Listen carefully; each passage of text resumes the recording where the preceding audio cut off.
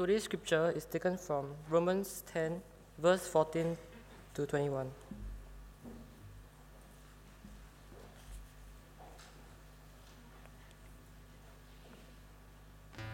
How then will they call on him in whom they have not believed?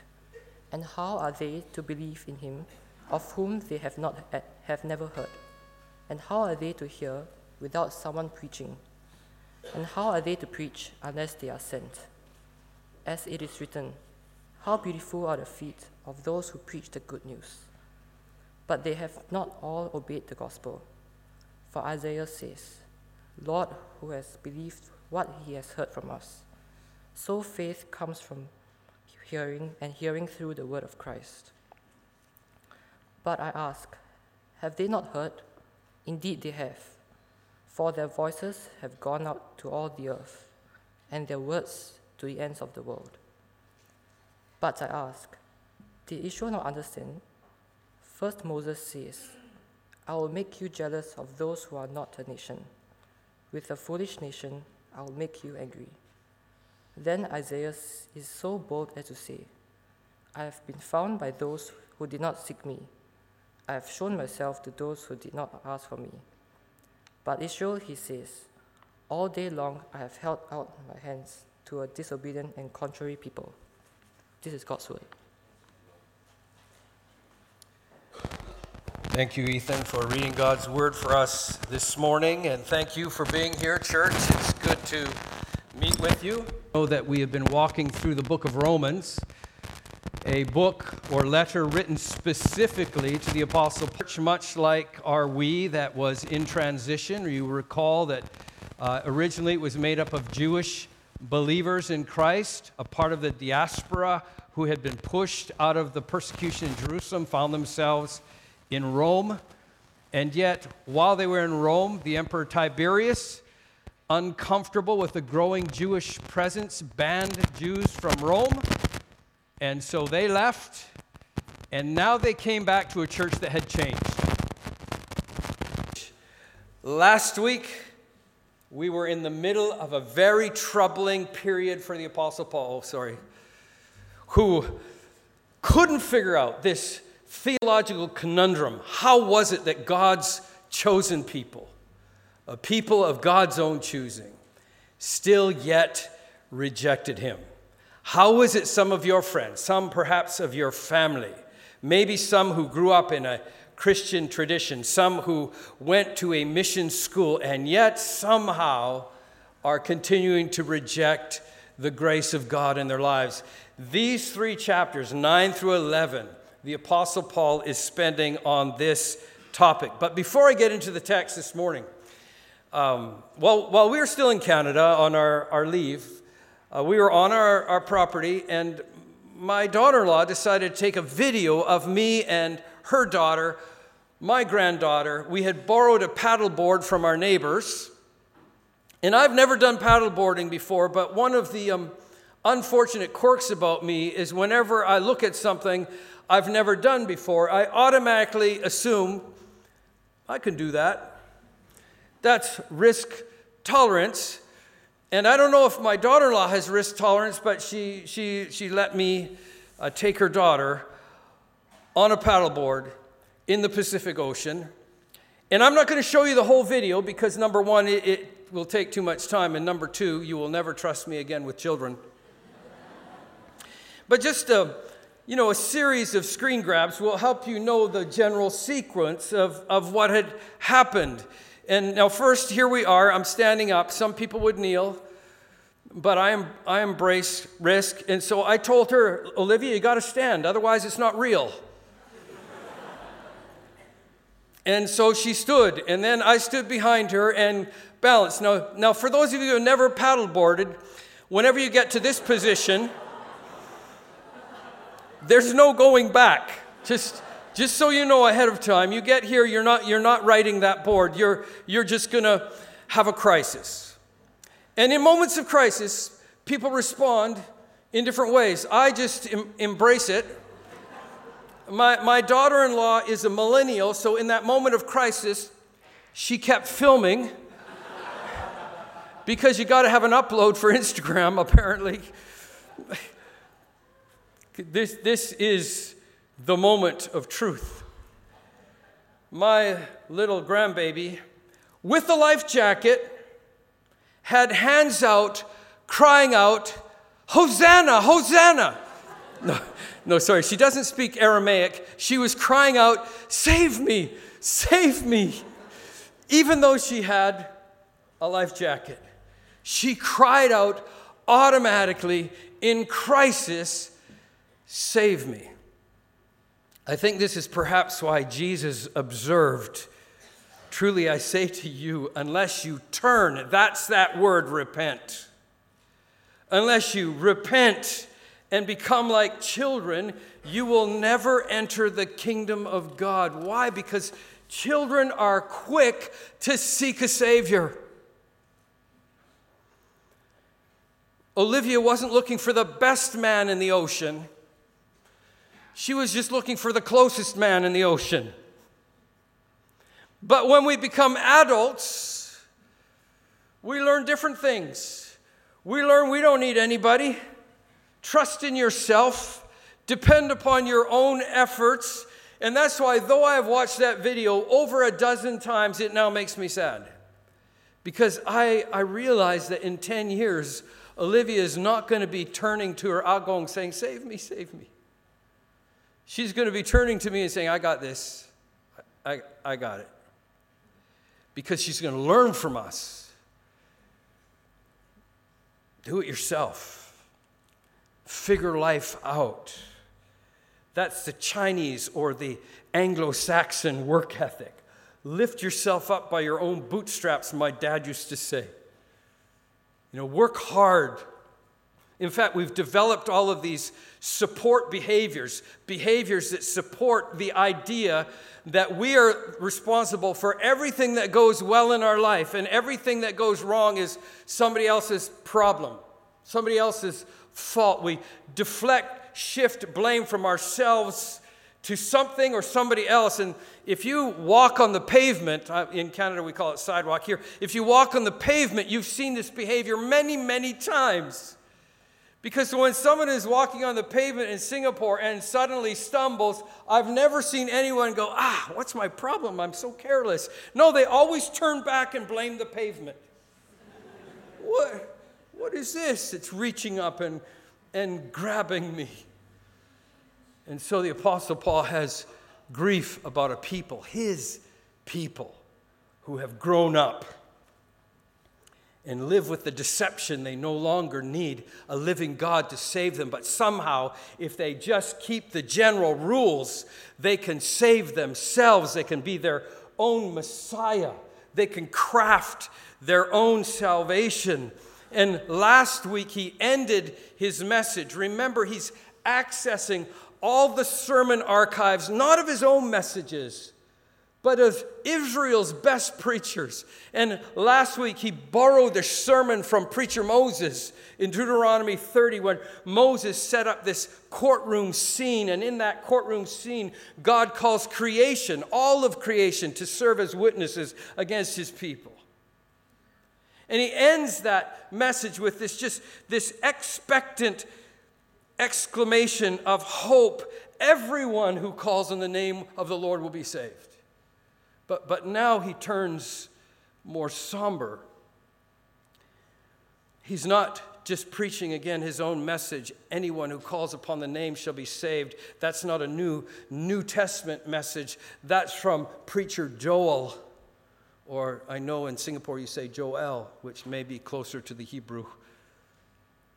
It's his sermon. Anyone who calls on the name of the Lord will be saved. But now he turns again in our text this morning, and he gives, as almost an advocate for the people, a defense lawyer, Israel's legal counsel, and he gives 5 reasons why they are still unsaved.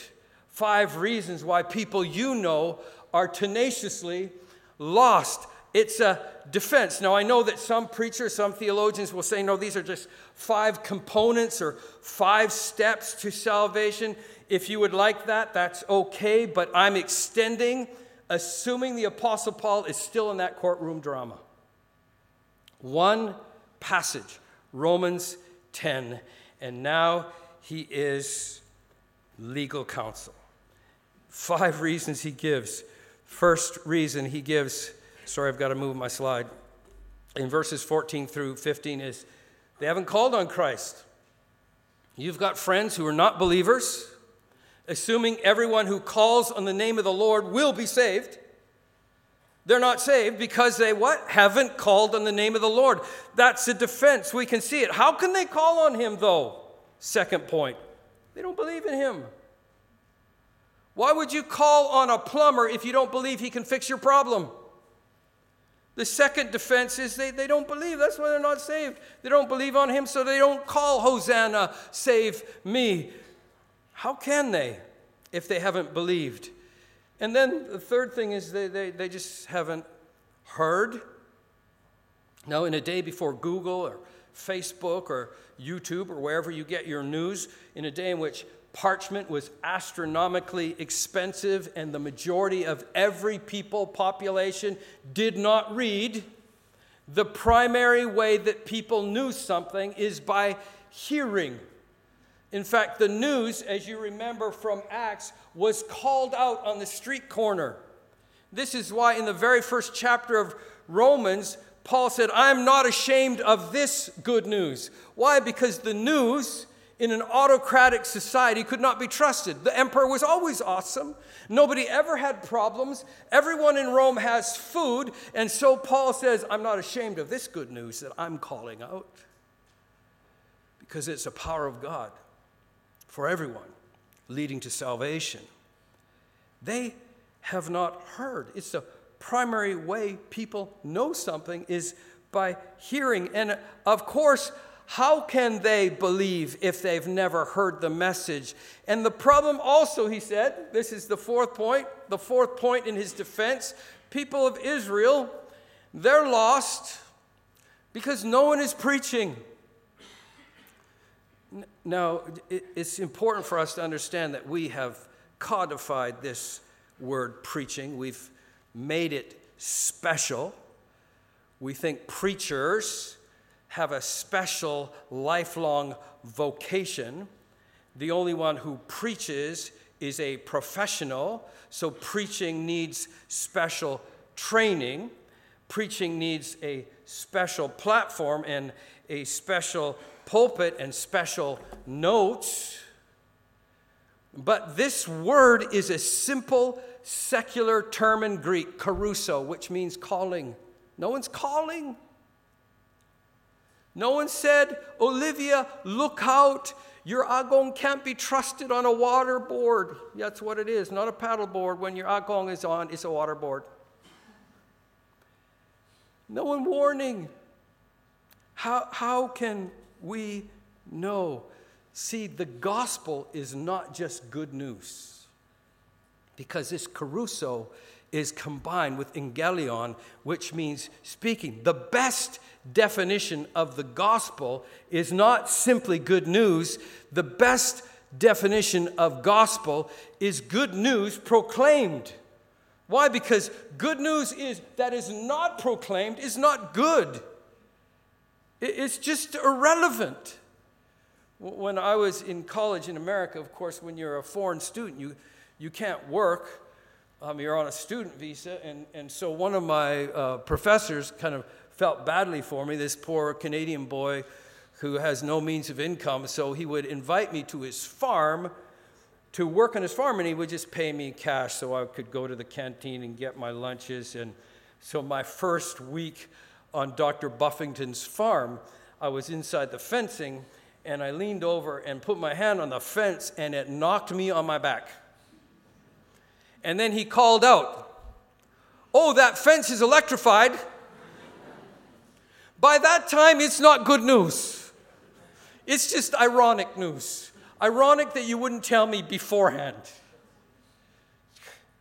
Some of you are living with ironic news. You've got it. It's good, but it's not gospel because we're not declaring it. We hire preachers for that. And this is a part of Israel's defense. Nobody's talking about it. We don't have anyone declaring it. And the fifth reason is because, God's fault, pavement, He's not sending anybody. And this word sending is apostolon. So for those of you who don't think there's any apostolons today, that's part of the problem. That's part of Israel's defense. There are no missionaries going. It's God's fault. He's not calling out people. He's not sending people. He's gathering people in buildings with walls that have soundproofing so we don't trouble our neighbors with the ironic news that salvation is close at hand. No one is preaching. Fifth point, case closed. There it is. Deism teaches that there is a creator God who made everything. Evidence of God is in all of creation.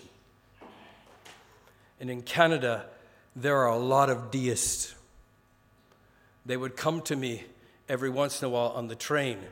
They say, "Oh, I hear you're a pastor. I don't go to church. I find him in nature." They're deists. In deism, God is not a pathetic, pleading, jilted lover. He's aloof, powerful. He made everything, then stepped back and said, "Figure it out." How grateful I am that the Apostle Paul was not a deist. Because Paul's God was active in the world. So after giving these 5 points of defense as the, advocate for the people of Israel, he suddenly shifts role and becomes the crown prosecutor. After giving 5 defenses, he says, now here's one biblical reason why my people, the people of Israel, while your friends, why your relatives remain lost.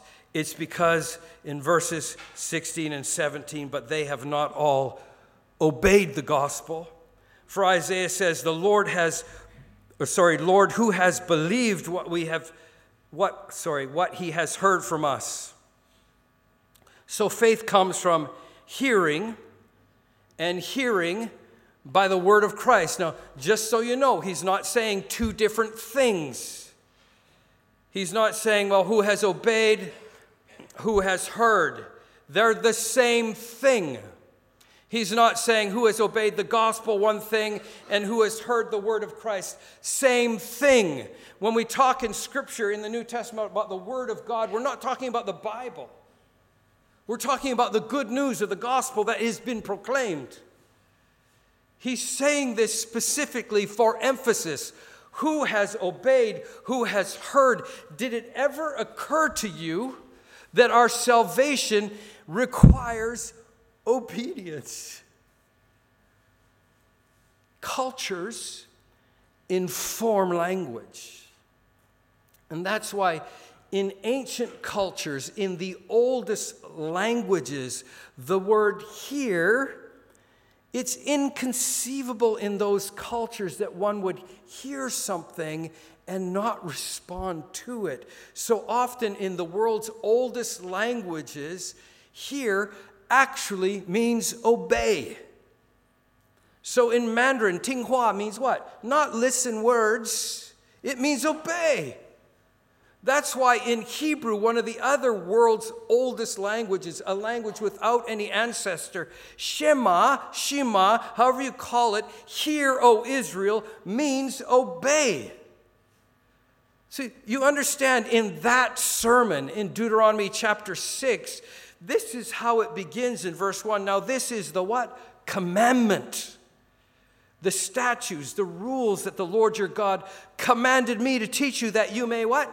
Listen to them?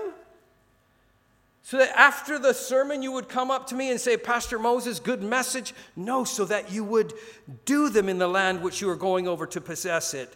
Hear therefore, O Israel, be careful to do them, that it may go well with you. You see, in modernized, democratic, Western cultures, we have learned that we are the authority. And so I grew up listening to my parents, but not always obeying to my parents, right? Because we are taught that everything we should hear ought to be filtered through my own truth. I hear this a lot back home. Speak your truth, bro. What do you mean? Does that mean in Canada there's 37 million truths? Everybody's got their own? So years ago when Sherry and I were still in Penang, we only had one son left with us. 3 sons, but only one still in the home. Brennan was attending school, and I was getting ready to go on a trip, and I said to Brennan, hey, Brennan, listen, while I'm gone, I'd like you to wash the car. Sure. So I get back to a dirty car. And so I said to him, Brennan, did you not hear me? I said, when I'm gone, I'd like you to wash the car. Did you not hear that? He said, yeah, I heard you, but, it was going to rain, and I just thought it'd be a waste of effort. Didn't want to waste any energy. I said, I don't want to waste any energy either, but if I don't beat you, you'll never learn. No, I didn't do that, because Sherry. This is why James, as he wrote an increasingly Western audience in James chapter 1, said, don't deceive yourselves. Be doers of the word, not just hearers. This is an important issue for us, friends.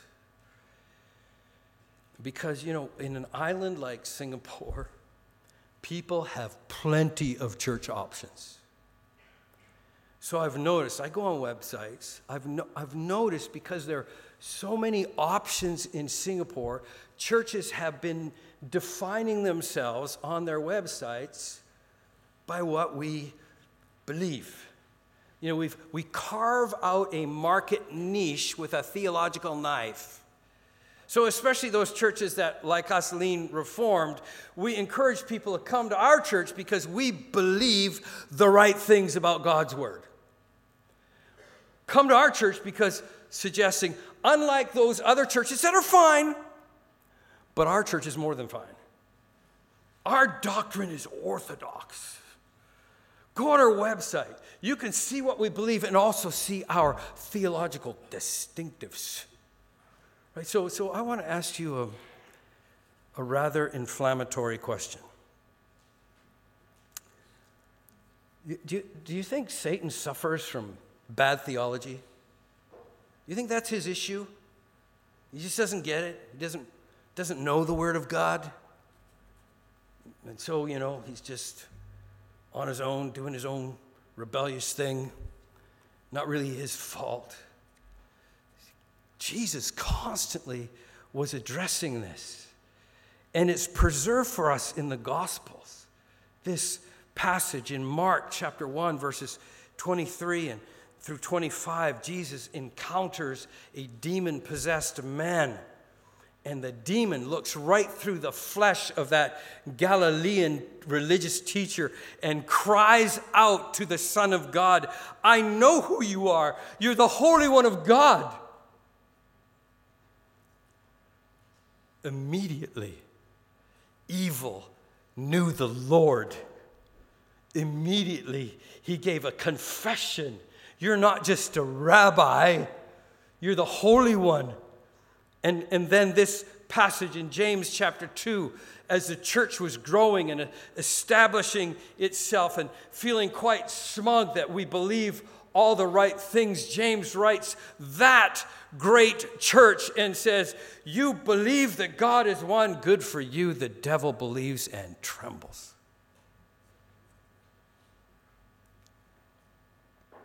What good is it if we believe all the same things as the evil one. I find this passage particularly meaningful. Matthew chapter 8, verse 29. Jesus walks into a synagogue. Are you hearing this? The place where God's word is taught. And there, who should he meet but a man full of not one demon, but a legion of demons. And one man opens his mouth and a legion responds, "What have you to do with us, O Son of God? Have you come here to torment us before the time?" Do you understand what Scripture is saying to us? The devil not only knows that Jesus is the Son of God, Messiah, he knows the cosmic calendar. He knows the day is coming when he will be yanked out of this planet and thrown into the depths of hell and imprisoned there forever, and yet still he remains profoundly lost.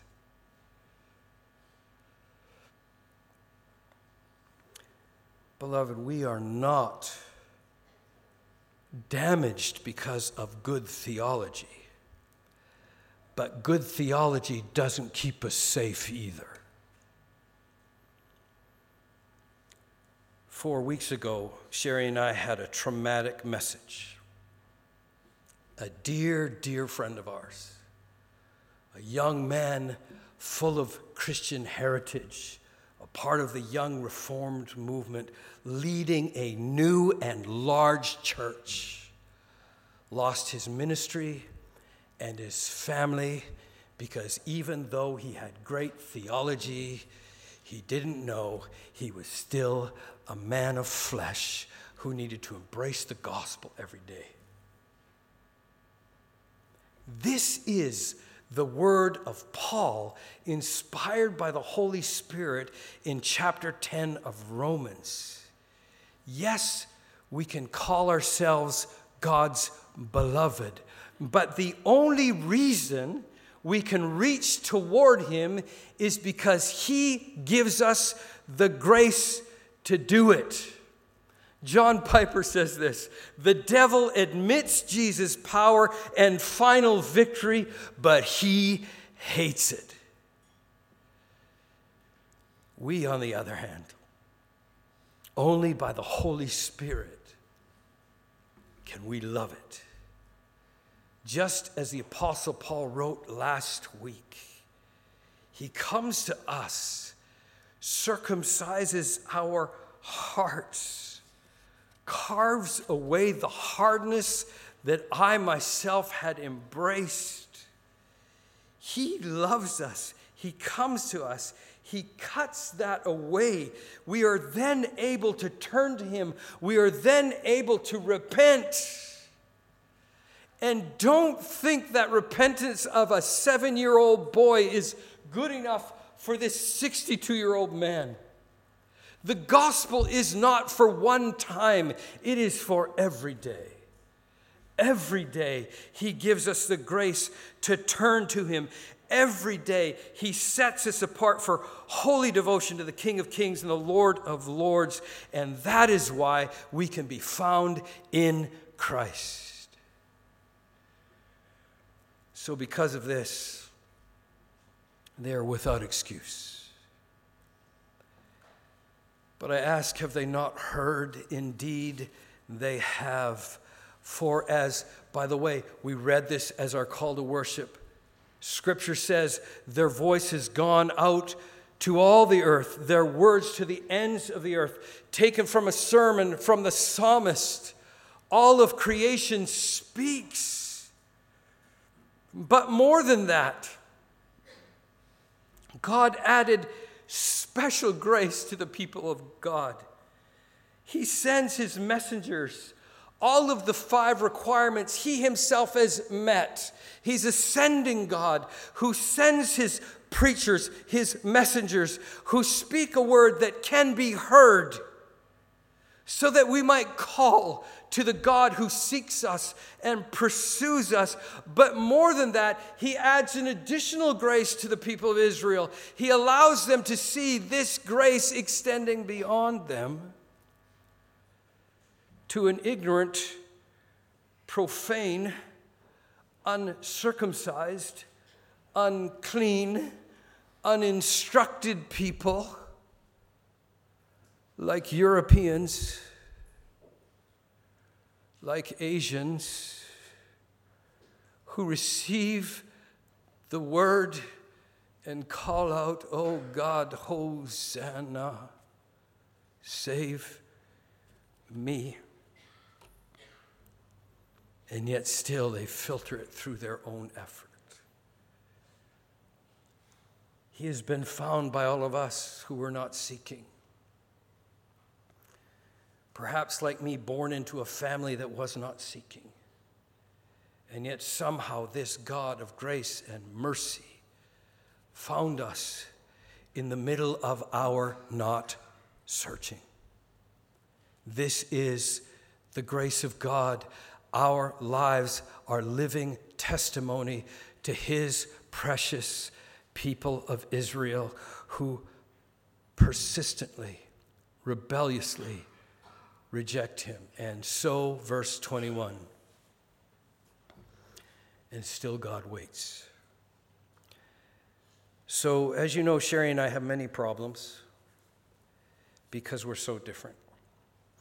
And one problem is we can't even agree on what TV show to watch. In part because she likes series, ADHD. I can't stay focused on a long show, let alone a long series. So YouTube is perfect for me, like 4-minute clips, so I can watch that. Then I got to get up and walk away. But she convinced me, just, couples bonding. To just, out of my affection for her, maybe just watch this one short season. It's from Australia. It's not American. You might like the Commonwealth. So she convinced me to sit down and watch the first episode of this Australian show called Wanted. I'm not recommending. It's just a teaching moment. So the amazing thing about this show Wanted is it two ordinary ladies, Australian ladies, who sit at the same bus stop every night after work. One is an older, street-smart lady named Lola, who can never keep a job because she's always shouting and disrespecting her supervisors.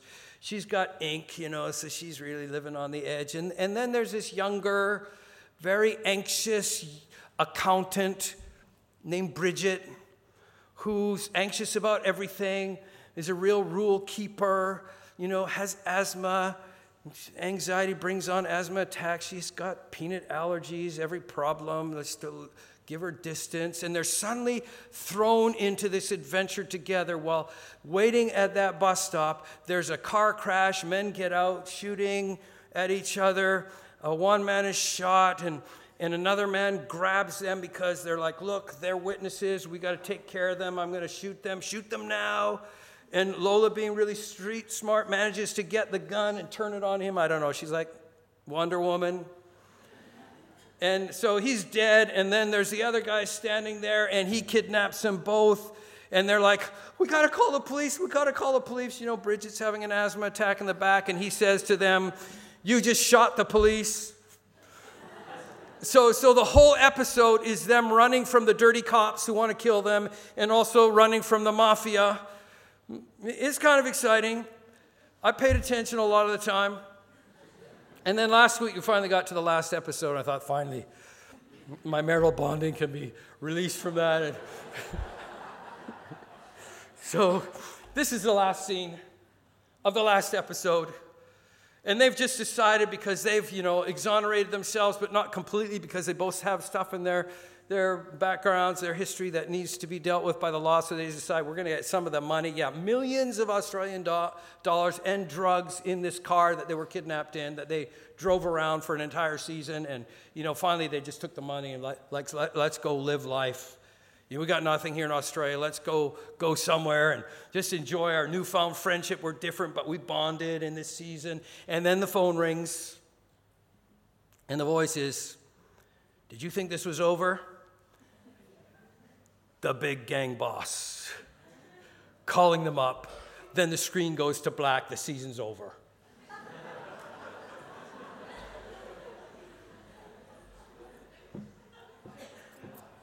It's called a season-ending cliffhanger. It's a cinematic scam to get you anxious for the next season, to keep you loyal to the binge-watching wife. No. That word wasn't from the Lord. That's,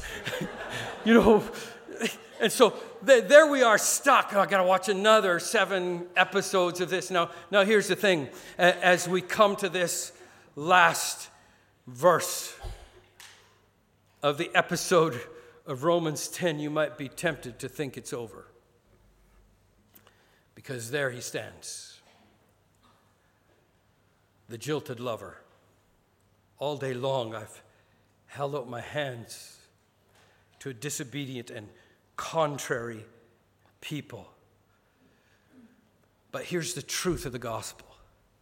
Waiting is not weakness, it is grace. Christ is not good and helpless.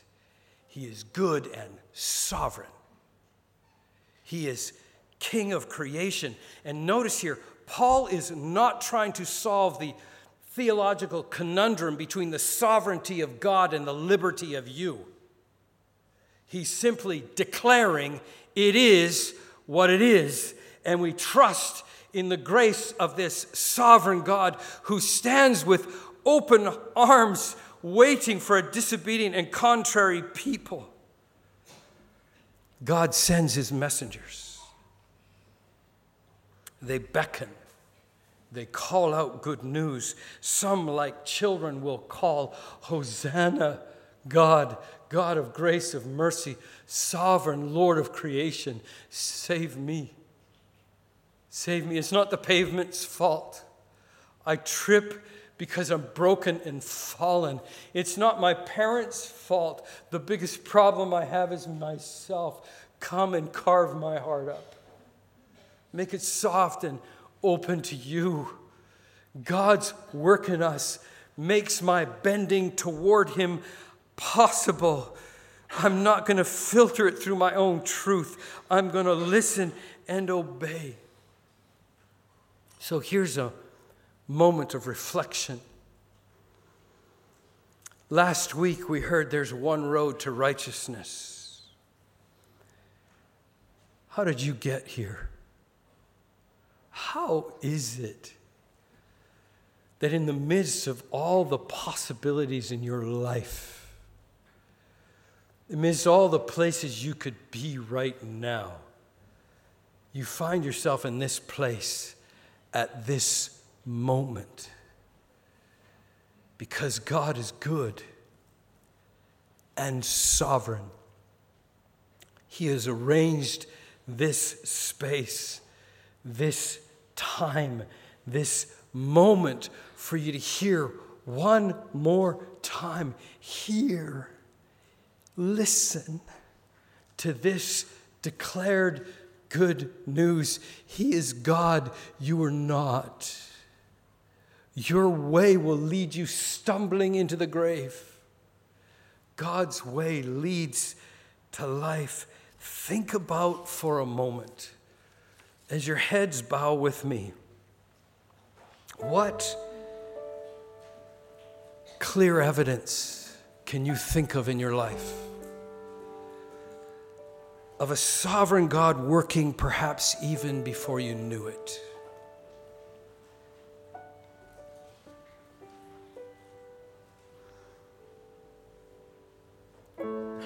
What evidence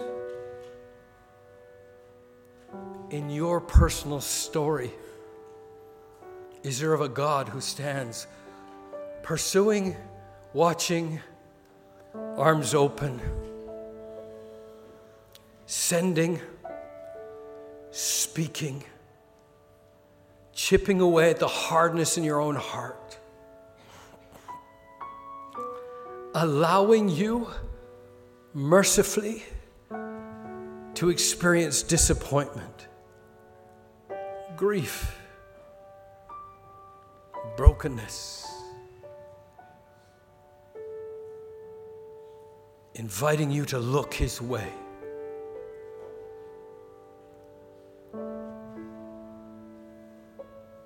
expecting that your heart will follow your eyes and find him.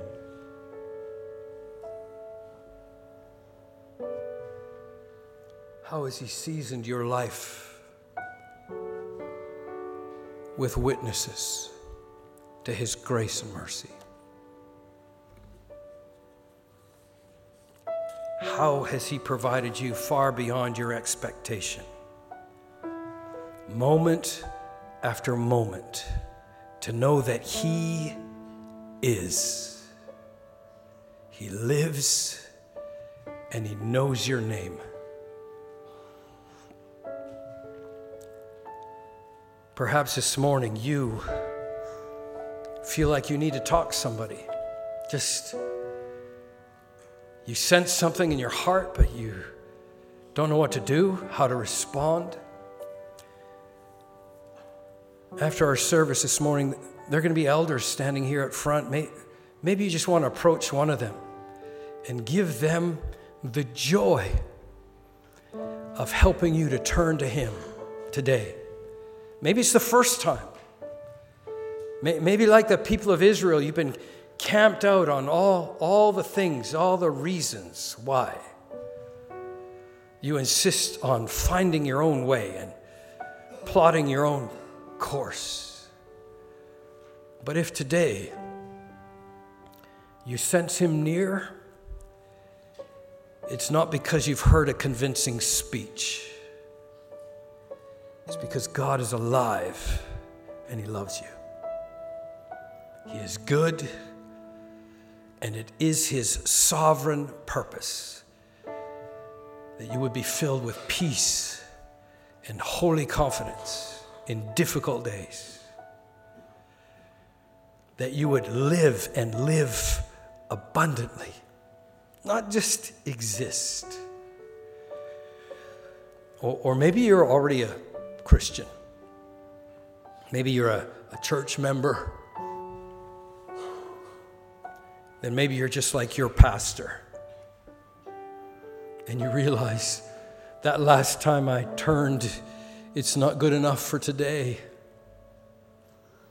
The gospel that was real then is real now. And every day I awake is an opportunity for me to turn afresh to him. Every breath I draw is an opportunity for me to exhale with Hosanna. Oh God, save this man, save this woman. Be real in this day, that I might know whatever difficulty this day contains, whatever challenges face me this week, I do so in the shadow of the Almighty, who stands over me with arms open, willing to embrace and strengthen and heal. Father God, remind us that you have loved us with such outpoured love. Not even the blood in Jesus' perfect veins were more precious. Help us remember that we were considered even more precious than the blood of Christ. That it flowed out in the midst of your affection for us. And help us remember that your affection remains even upon those who are stubbornly and rebelliously lost. That you are still sending faithful ones like us. Not because we're professional, not because we've studied, but because we've experienced the good news. God, send us from this place proclaiming good news, not just believing it. Help us, oh God, remember that they cannot hear a message that has not been proclaimed. Help us remember that you are a God who calls us not only to come, but also to go. So God, we pray that you would remind us afresh that you each day do your work in us so that we might have the grace to repent, so that we may turn to you afresh. May we do so now in joy and in liberty, and we do it in Jesus' name. Amen. Will you stand with us as we close our time together?